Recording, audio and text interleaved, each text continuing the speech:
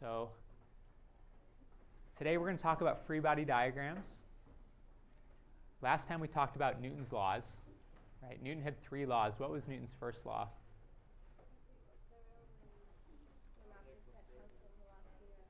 Okay, yeah. So if no force acts on an object, no net force, it'll stay at rest, or if it's moving, it'll keep moving with constant velocity. What about Newton's second law? F equals ma. Right? That's perhaps the most important thing that you're going to learn in the class. Or at least it's the thing that I want you to remember from this class. Third law. What was Newton's third law? If one force acts on something, and that something has to act back. Right. So anytime one thing pushes on another thing, the other thing has to push back. Okay. With an equal and opposite force. So those were the laws.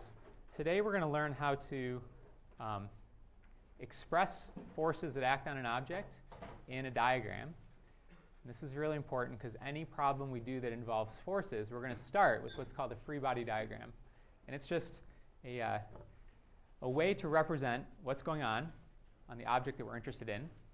And there are a few rules that we'll follow in setting up the diagram, and then some rules we'll use to take the diagram and turn it into some equations that we can solve to understand how things are going to move or what forces act on them if we know how the motion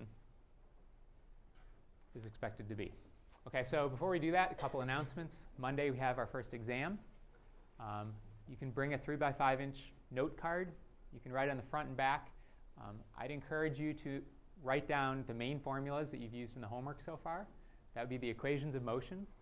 Those are the equations that relate x and t, v and t, x and v for a given acceleration.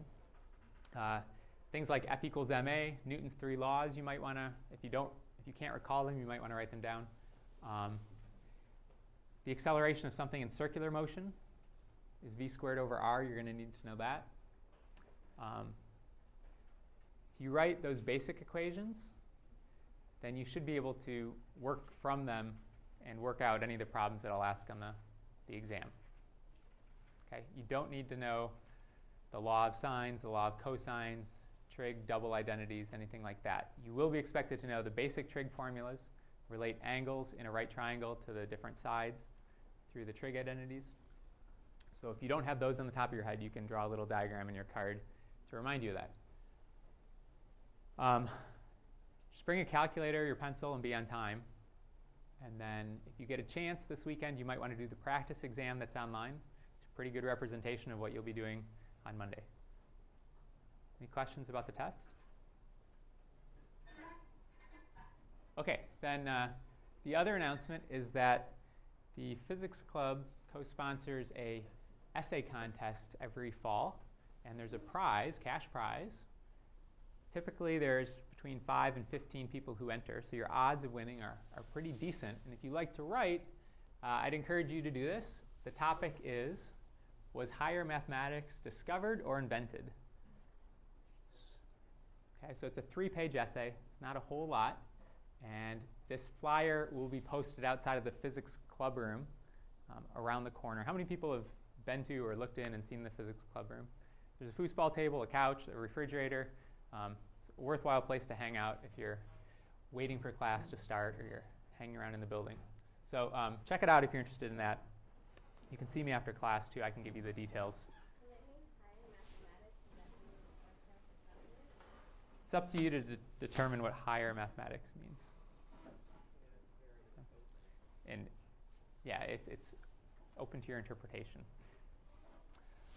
Okay, so today's topic is free body diagrams. These are diagrams that we use that describe all the forces that act on an object. That's important because Newton's second law tells us if we know all the forces that act on an object, we can add them up and get a net force. And the net force is mass times acceleration. Okay, so for all the problems we've done where we know the acceleration of an object, we can find out how it flies through the air, how fast it's going, where it lands, all those things. If we know what the net force is on the object, we'll then know the acceleration to be able to determine those things.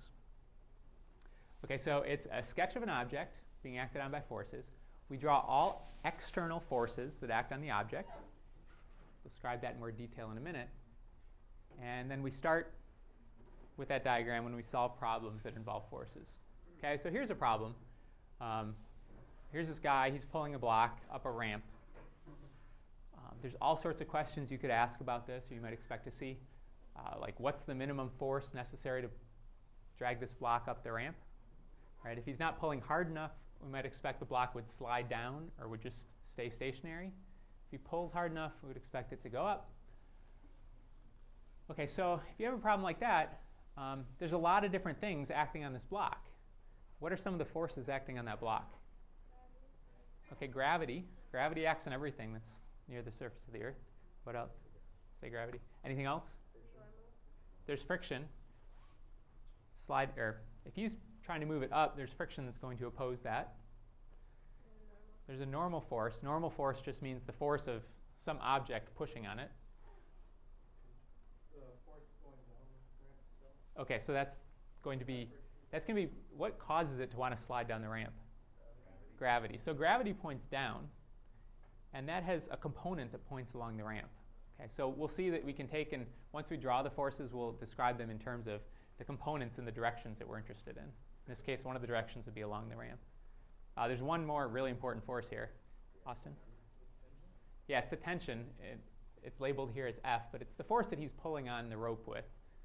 And usually when there's a force in a rope, we call it tension. The rope gets tense, we call it tension. And that's pulling up. And obviously without that force, the thing's not going to move up. Okay, so the basic method to solving a problem that involves forces is to identify the thing that we're interested in. In this problem, it's the block. The question is, how hard does he have to pull to get the block to slide up? So we're interested in the block. We don't care about the truck. We don't care about the guy. We care about the block. So we take and we draw just that block.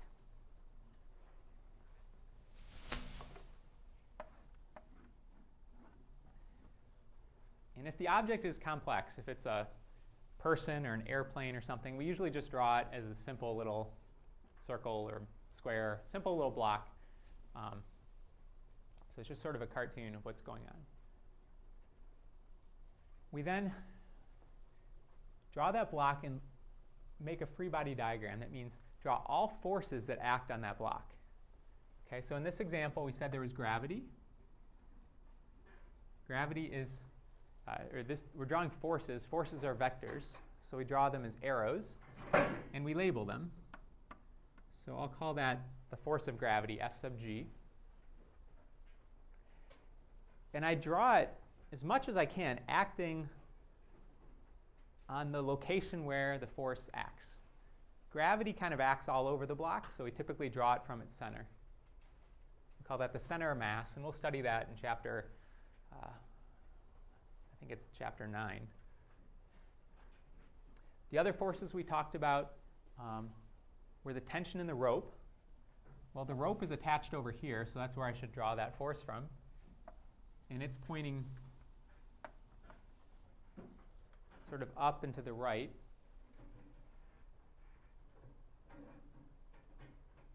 So I'll call that T for tension. You can call it whatever you want, but it makes sense to label it with something that has some sort of significance or meaning to it. We said there was a normal force. That was due to the ramp pushing on the block. So whenever two objects are in contact, they can push on each other. And the direction in which they push is always perpendicular to the surface. And in physics, we call that we say it's normal to the surface. So the word normal in physics means perpendicular. So a normal force is a force of one object pushing on another. And we usually label it N. Anytime you have an object sitting on a table or sitting on a ramp, you have a normal force. And it's perpendicular to the ramp there. And it turns out whenever you have two objects touching, you not only have them pushing on each other, but they can rub as they slide past each other, and that produces friction. And so the friction acts along the surface that's in contact, and we'll call that the force of friction, F sub F.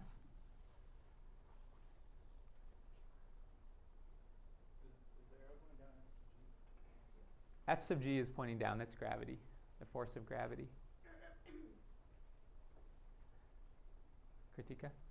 What's the parallel force that acts on like the two objects is sliding on each other, or are they going on the parallel?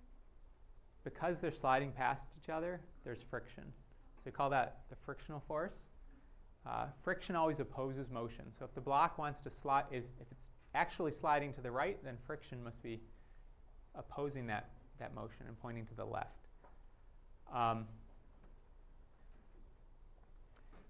Let's see, some other forces. Newton's third law tells me that if the ramp is pushing on the block, what is the block doing to the ramp? Pushes on it. Okay, so maybe I'll draw a force of the block pushing on the ramp. Should I do that? And the answer is no. Why not? We're not interested in the ramp. And that's a force that acts on the ramp. It may be due to the block, but it's not acting on the block. Okay, so I'm not going to draw that. Only things from the outside world that act on my block, and that's it. Okay, I don't draw any other things on this diagram. I don't draw velocity or acceleration. I only draw forces. And now I've got a bunch of vectors that I can add up to get a net force. Okay, so before I do that, I'm going to redraw my diagram. And I'm going to draw these forces as components of the vectors that act in the directions that I'm interested in. Okay, so in this problem, what direction am I interested in? What direction is the block moving? It's up the ramp, okay? And that's at a 20-degree angle with respect to the ground. Okay, so what I'm going to do is I'm going to make a coordinate system where I'm going to call up the ramp x, and I'm going to call y then perpendicular to the ramp. And that coordinate system is tilted, so it's lined up with the ramp. And that's convenient because then the motion is in the x direction, and the problem is defined in terms of its natural coordinate basis. And what I want to do is I want to take each one of these forces, I guess there's 4 forces, and instead of just drawing the vectors, I want to draw the x and y components of those. Okay, so the normal force, for instance, is easy. What direction does the normal force point? Which is along y. Right, so I don't have to do anything special with that. What about friction? It's pointing in the minus x direction. What about gravity? Okay, it's not the negative y direction. We've been doing lots of problems up until this point where gravity points in the minus y direction because we've always been defining y as straight up. But y is, in this problem, is not straight up. It's at an angle. So this force has some component that's, let's see if I can, let me use colored chalk here. I can draw a component that's pointing in the minus y direction and a component that's pointing in the minus x direction. So this is the y component of gravity, and this is the x component of gravity. And I realize you probably can't see that blue chalk, so I'll draw these components over here.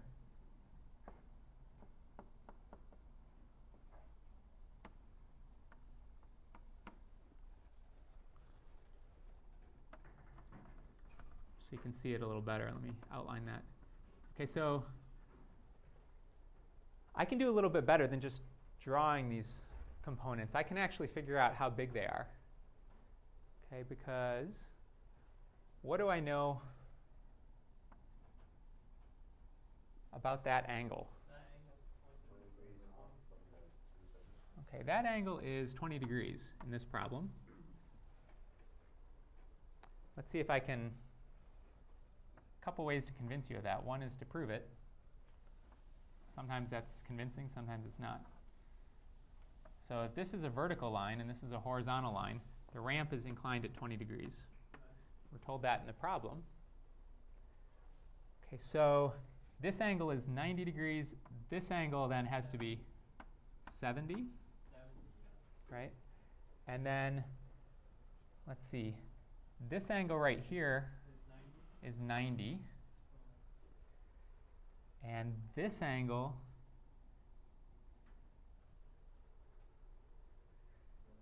is 110. That makes this angle here 70, and this angle 20. So you can kind of work your way through. If this reminds you of 10th grade math, yeah, it pretty much is. You'll do enough of these problems, you'll start to be able to make that connection without going through the full proof. What we can say without going through the full derivation is that this angle here depends on this angle. If the ramp were flat, then the force of gravity would be pointing in the... If the ramp were flat, our coordinate system wouldn't be tilted, right? And gravity would be pointing in the minus y direction.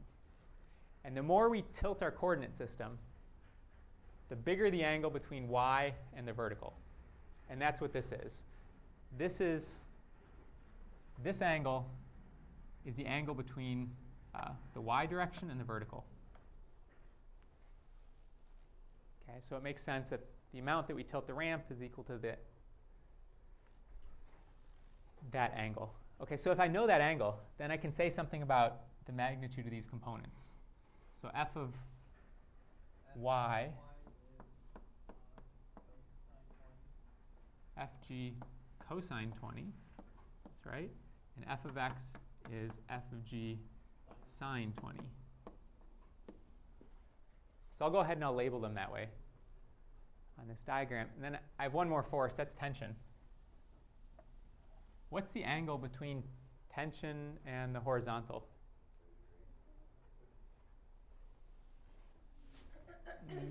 Tension is 30 degrees above x, and it's 50 degrees above the horizontal. So that's okay. Let me just say it's 30 degrees. Here's x. If that's 30 degrees, right, then the component of the tension along x, t sub x, is t cosine 30. Component along y is t sine 30. And those components I want to draw over here.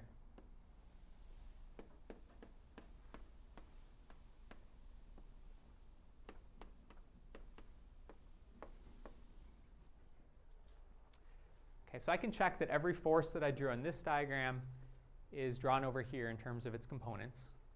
I had friction, normal, tension, and gravity.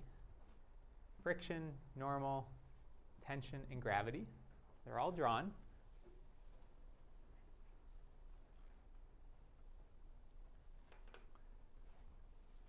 And usually getting to this point is the hardest part in problems involving forces.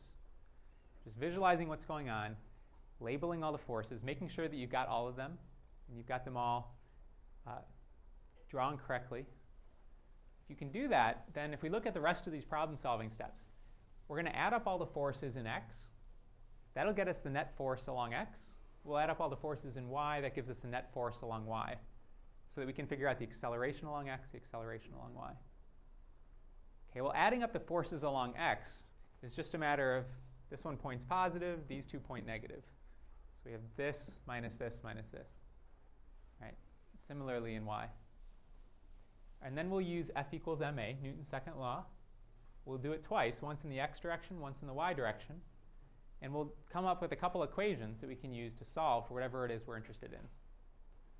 Okay, and if we're able to get a solution for what we're trying to find in the problem, that's the end of this problem solving. If we haven't, we might need to repeat this with another object. Okay, and I'll show you an example of when we'll need to do that in a minute. So let's go ahead and continue on step 3. Add up all forces in x.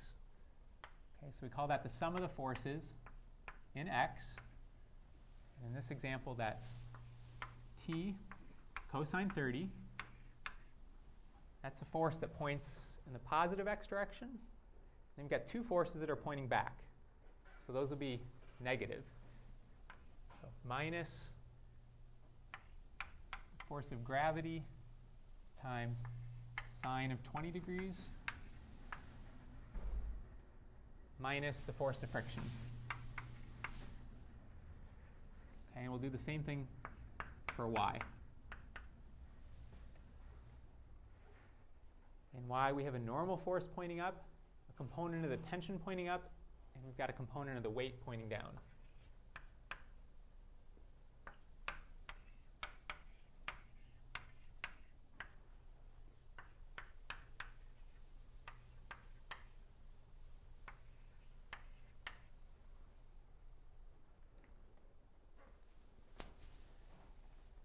So I've done step 3. I've added up all the forces in x and in y, and that means I can now apply Newton's second law. That's step 4. So Newton's second law says the net force, well, that's what I just calculated. I calculated the net force along x and the net force along y, so I can set those equal to mass times acceleration in x and mass times acceleration in y.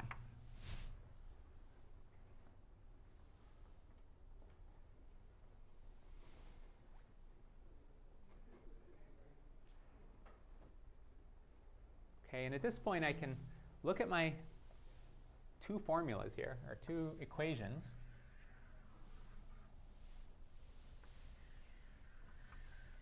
And I can see if there's anything in there that I either know from the problem or that I can constrain. In this case, there are. What should be the acceleration of the block in the y direction?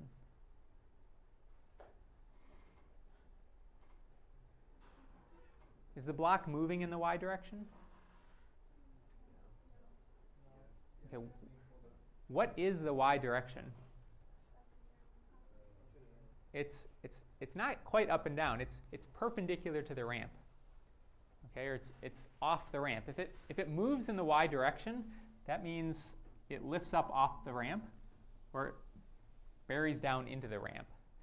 Is that what we expect to happen? No, we expect it to slide along the ramp. So we don't expect there to be motion in the y direction. And so that tells me that the acceleration along y should be 0.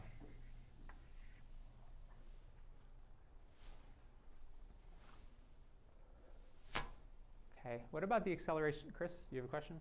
Yeah, I mean, we have a ramp though, so shouldn't it still be going up? Y is not up. We drew our coordinate system tilted at 20 degrees.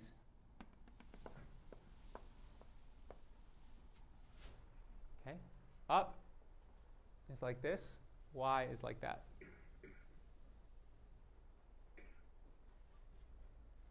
Okay, so don't think in terms of up and to the right. Think in terms of x and y. It's moving along x, but it's not moving along y.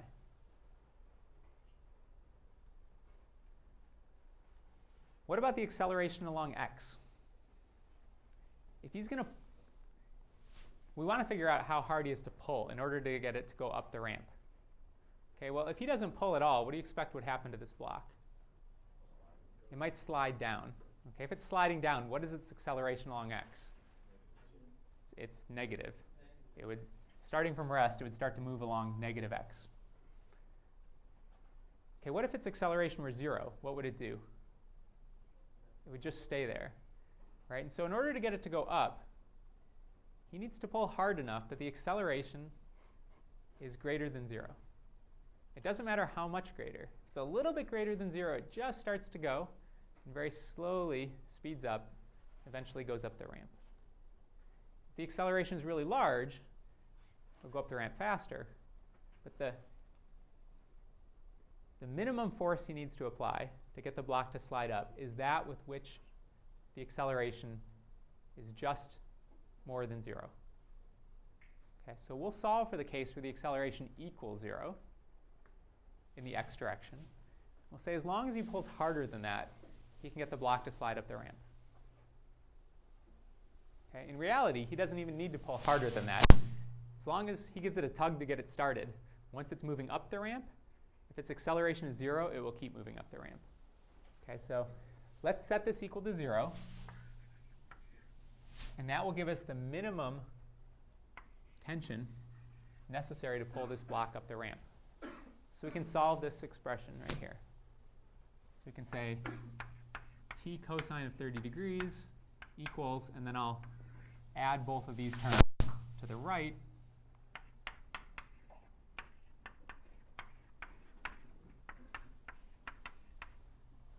And then I'll divide both sides by cosine of 30 to get an expression for the tension.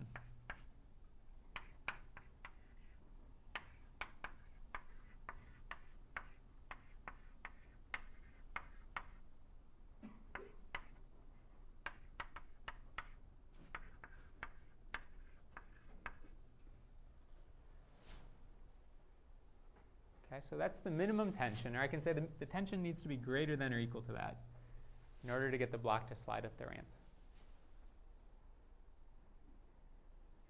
And later on, we'll talk about how friction is related to the normal force, and we'll learn some expressions that let us solve for the value of the frictional force using this second equation.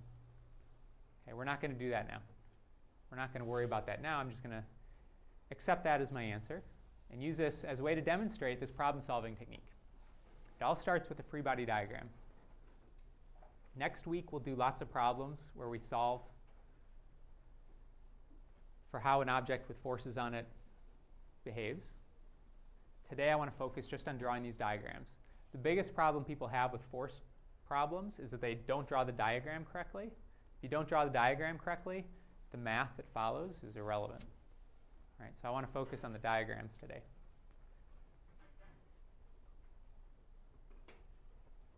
Any questions yet?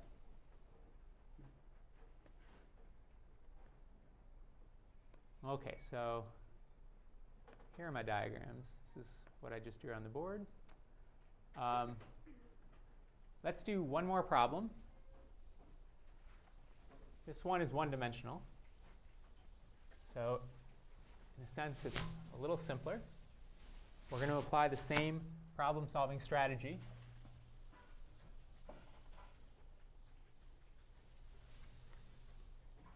What force is required to lift a 200-pound weight on the end of this block and tackle? Block and tackle is a system of pulleys.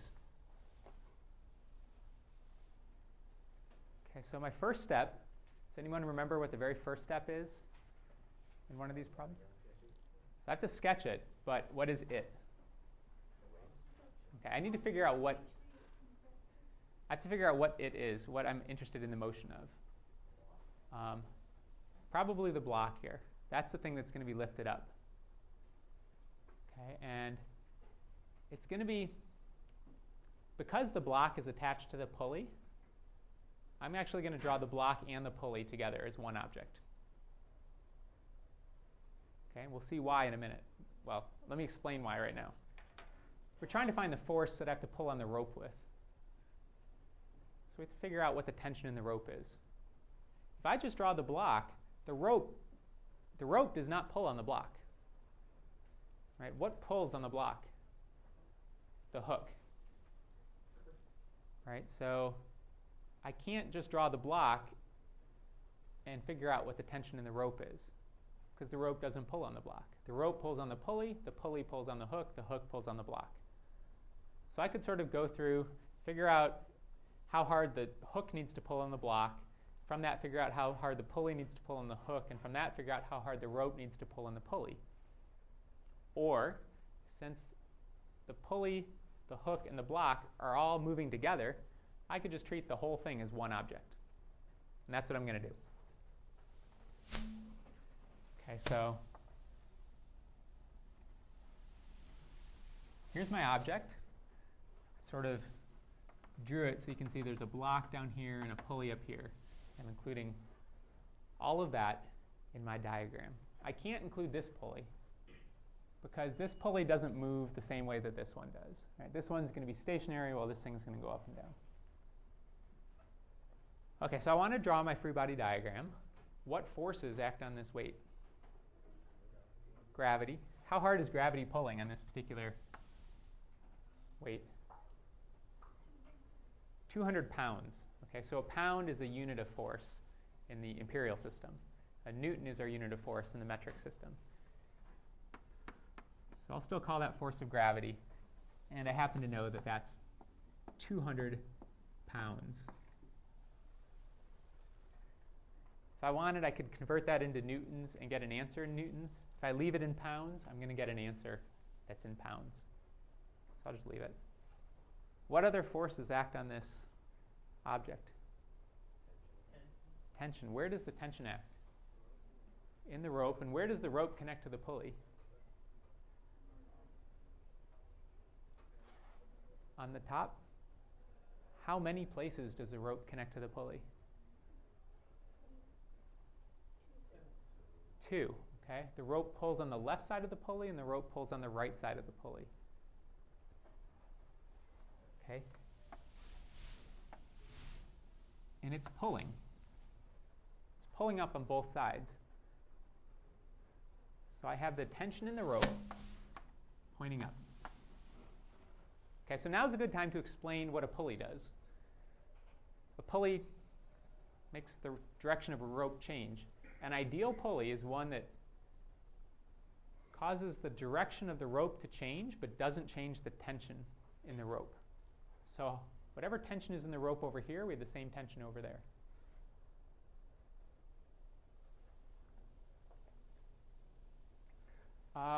Okay, so if I pull in this direction, clearly that's going to pull up here, but wouldn't that pull down there? Why am I not drawing a force pulling down over here?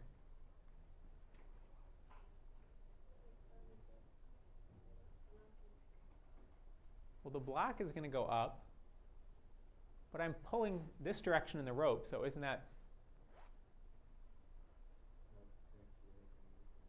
What's that? It's connected right here, so as the rope pulls down on this hook, the hook pulls up on the rope.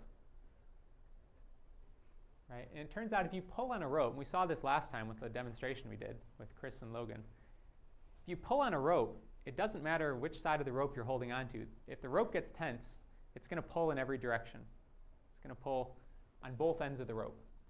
So over here, the rope is pulling down on the hook and pulling up on the pulley with the same force. Okay, so the tension is the same on both sides, because this is an ideal pulley. And that's it. There's no other forces that act on this block. Okay? This force does not act on the block. This force acts on the rope. So what I'm going to do, I'm going to find how much tension is in the rope. And that's how hard the rope is pulling on everything. And if I pull on the rope with force F, what does the rope have to do to me? It has to pull back with a force F. Well, the rope pulls with a tension, T. So evidently, this force that I pull with F is the same as this tension, T. Okay, so if I solve for the tension, that's my answer.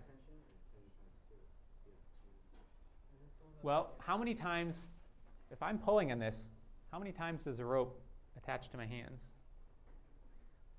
Just once. Right? So I only have to pull with whatever tension is in the rope.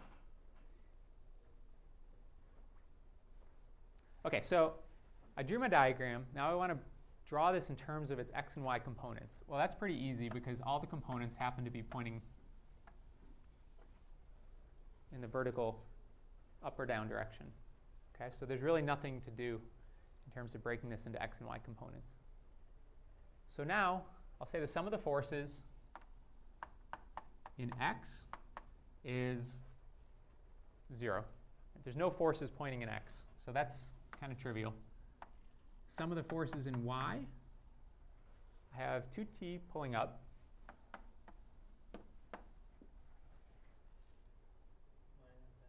minus fg. Okay. The next step, I set that equal to mass times acceleration.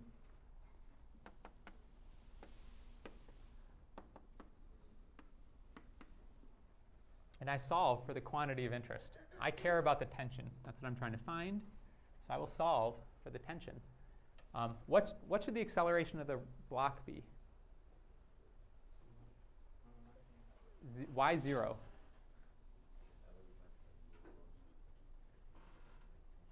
That's just enough tension so that it's not falling down. And if I provide just a little bit more than that, it'll actually go up. Okay, so the minimum amount of tension I need is that keeps it from falling down. And that's where the acceleration is equal to 0.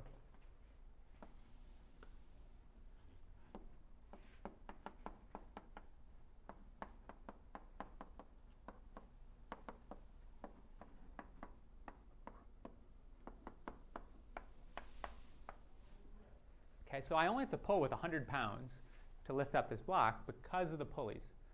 I pull on the rope once, the rope pulls on the block twice. So it's like multiplying my force by 2. So that's why pulleys are used to make things easier to lift. Yes? Does the radius of the pulley for the circles, are they considered in the final answer? No, they're not. We didn't put it in anywhere. In this case, it doesn't matter. Right? We've got the string attached twice to the object, and it's pulling up, and that's independent of how wide it is. The rate at which the wheels are spinning around in the inside depends on the radius of the pulleys. And we're not going to be concerned with that until we talk about moment of inertia. That's I believe that's chapter 9. Okay, so for right now, imagine the pulleys are perfect. The tension on both sides is the same, and in that case, it doesn't matter how large the pulley is. Okay, so When you're multiplying the force with gravity, it's 200 times 9.8, right? no, this is a force already. A force, Oh, see. wait. If you're given a mass and you want to determine a force, you have to multiply the mass by an acceleration. Okay? If you want to find the gravitational force, you multiply mass by the gravitational acceleration. Okay, we weren't given a mass, we were given a force. So pounds is a unit of force. If we were given kilograms, that would be a unit of mass. Okay, that's a little confusing because we often talk about how much we weigh in terms of pounds, and we talk about it in terms of kilograms as well. Kilograms is a mass, pounds is a weight. Any questions how we did that? Okay, then we are going to do competitive physics. So here's the deal. We're going to have a little free body drawing competition where the winners get extra credit. And here are the teams. They're based on the row you're sitting in. Okay, so you're going to get together with people in your row, and we're going to draw some free body diagrams. The way it's going to work, I'll start with a picture, and I'll describe what we were representing. And then we'll start with the first row. You guys have to come up and draw one force on that picture accurately. The next row has to draw the next force. The next row has to draw the next force, right? If you draw a force that's incorrect, then you're out, right? If the diagram is complete and all the forces have been drawn, then you have to say it's done. Okay, if you try to add another force that doesn't exist, then you're out, right? And we will keep going through this. Every time you're out, what happens is you just lose a point, just 1 point. At the end of the rounds, we'll do this for several diagrams. The team with the fewest points, or the team with the fewest incorrects, will win and get 0.5% of extra credit. No, you're only gaining points. No, it's extra credit. It's not.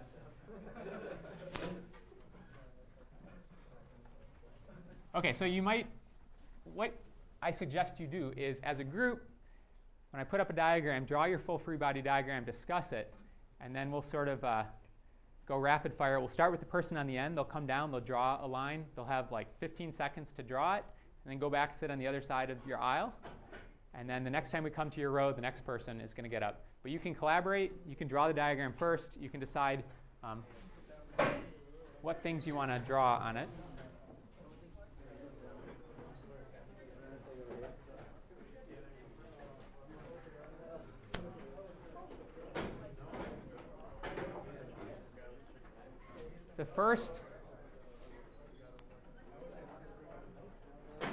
The first thing that we're going to draw is the diagram of a buggy. A couple things to note. This buggy has 4 wheels.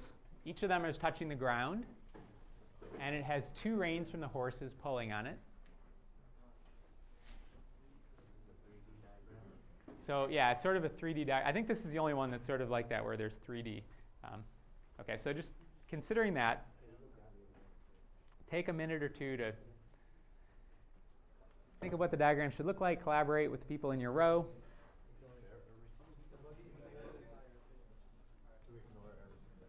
You can ignore air resistance in all of these diagrams.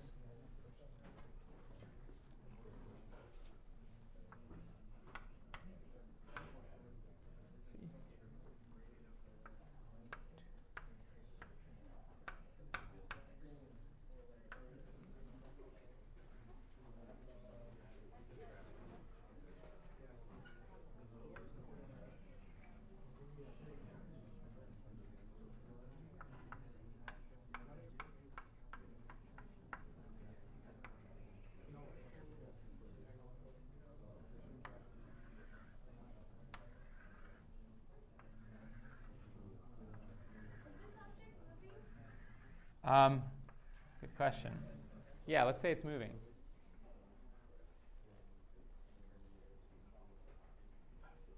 Which way is it moving? To the right.